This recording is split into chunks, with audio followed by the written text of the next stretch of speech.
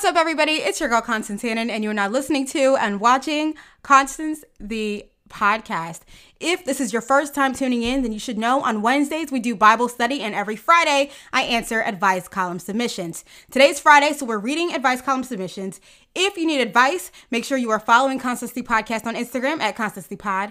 Click the link in my bio and click on the need advice, click here button, okay? If you would like to watch Constance the Podcast, head on over to YouTube and search for Constance the Podcast. And if you would like to listen to Constance the Podcast, it is available on all podcast streaming platforms: Apple Podcasts, Spotify, Google Podcasts, Anchor, and many more. Okay, so without further ado, let's go ahead and hop into today's advice column submissions. I actually received quite a few submissions for this week. So first and foremost, thank you to everybody that took time out of their day to leave a submission. I truly do appreciate you. And this week, I'm just going to do 3, and then we'll continue the rest in another episode. The first submission reads, I have a hard time staying motivated, and there's things I want to accomplish, but sometimes I allow my anxiety to get the better of me. How do I move past it? I had somebody recently ask about ways to stay motivated in regards to working out, and the advice I gave is kind of the same that I'm going to give you. Think about the end goal. Ask yourself how you're going to get to the end goal if you do not do the work that you need to do. And in that particular episode that I made a reference to, I talked about setting a SMART goal. Beyond setting a SMART goal, I constantly envision where I want to be. And if I don't do the necessary work, I will not get there. The same thing applies to you. Whatever your end goal is, ask yourself how you're going to get there. I don't suffer from anxiety, and I do understand that it is a crippling feeling when you want to do something and you have this voice in your head that is combating that need or desire to want to do it. But you got to kind of push yourself. You know, this is not to diminish or belittle the anxiety that you're feeling. But I think that in order to get to where you want to get to, you have to do it. If you don't do it, nobody else is going to do it. And that's just what you have to tell yourself. That's what I tell myself. There are days I wake up and I'm like, I don't want to record this podcast, but I have an end goal. Okay. For one, this has been a dream of mine. And for two, I am not going to see the results if I do not put in the work. Okay. I think motivation is truly rooted in how bad you want something. And if you don't want it bad enough, you're not going to work towards it. Now, this is not to say that you don't want it bad enough. I believe that you do want it bad enough, which is why you've come to my advice column with this, question. But remind yourself of how much you want this and go for it. Okay.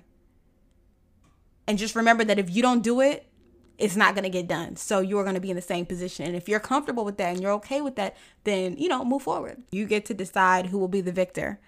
Will it be you accomplishing all of the things that you've wanted, or will it be anxiety?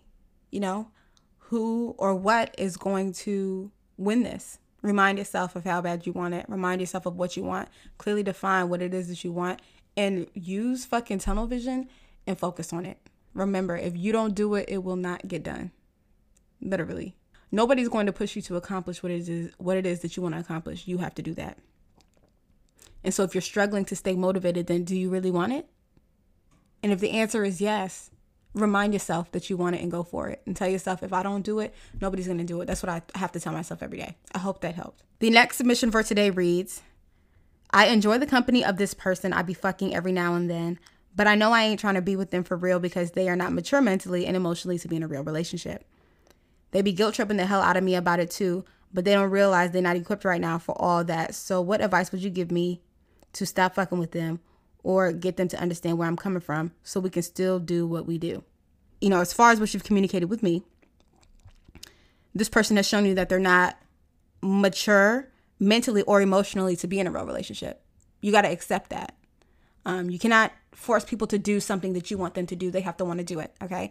So if this person is not meeting your expectations of a partner, then you are getting the best that you can get from them right now. So you determine, do you want to stay or do you not want to stay?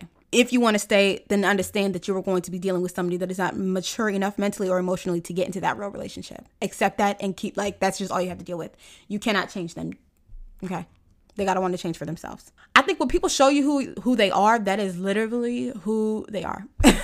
And you got to just run with it. Either you're going to stick around and deal with who they are, or you're going to go find somebody else. You also believe that they're not equipped right now. So I don't get how you think you're going to get them to understand where you're coming from. They're not ready. So you have to let go. and move forward, or stick around and deal with somebody that's not ready. Those are your two options, literally. But if you're ready for something more, I would not stick around with this person. So you want advice on how to stop fucking with them, stop fucking with them. Stop texting them, stop calling them, stop meeting up with them, stop everything you got going on with them. You gotta, give yourself that space so that you can let go and move forward. I personally wouldn't waste my time with somebody that was not mature enough mentally or emotionally to be in a relationship if I'm looking for a relationship. That's a waste of your time. And that's my advice on that. So I hope that helped. Now, this is the last submission for today. How do you block out things around you so that you can focus on your business, especially when you're working from home? I personally lock the door and stay in my room until I'm done. If you live in a household where you don't have the ability or the privacy to lock a door, see if local coffee shops are open. See if the library is open. I know with COVID nowadays, it's a little hard to do things like that, but you may be able to find somewhere where you can just go in and sit and, flesh out everything that you need to so that you can return back to your house. Another thing, go to a park. Take a paper and a pen with you. Brainstorm, do everything that you have to do there. I know it's getting cold, but if it is a nice day outside, do that. I think also, I'm not sure if you're struggling with like an environment where you can't focus, or if you really just don't know how to let go of distractions and just focus on your business. So if it is the case that you're dealing with an environment, then follow all the steps that I just take all of the advice that I just gave. If you are struggling with distractions like social media, a phone, TV, YouTube, how bad do you want the business to prosper? I think when you want something bad enough, you're going to work towards it.